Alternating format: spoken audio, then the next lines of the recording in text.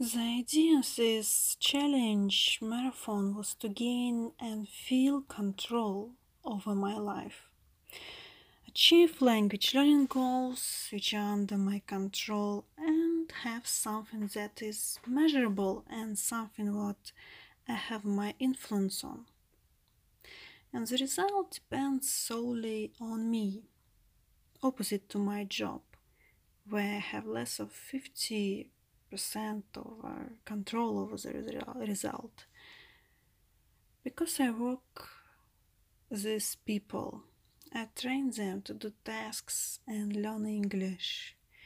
And people are unpredictable.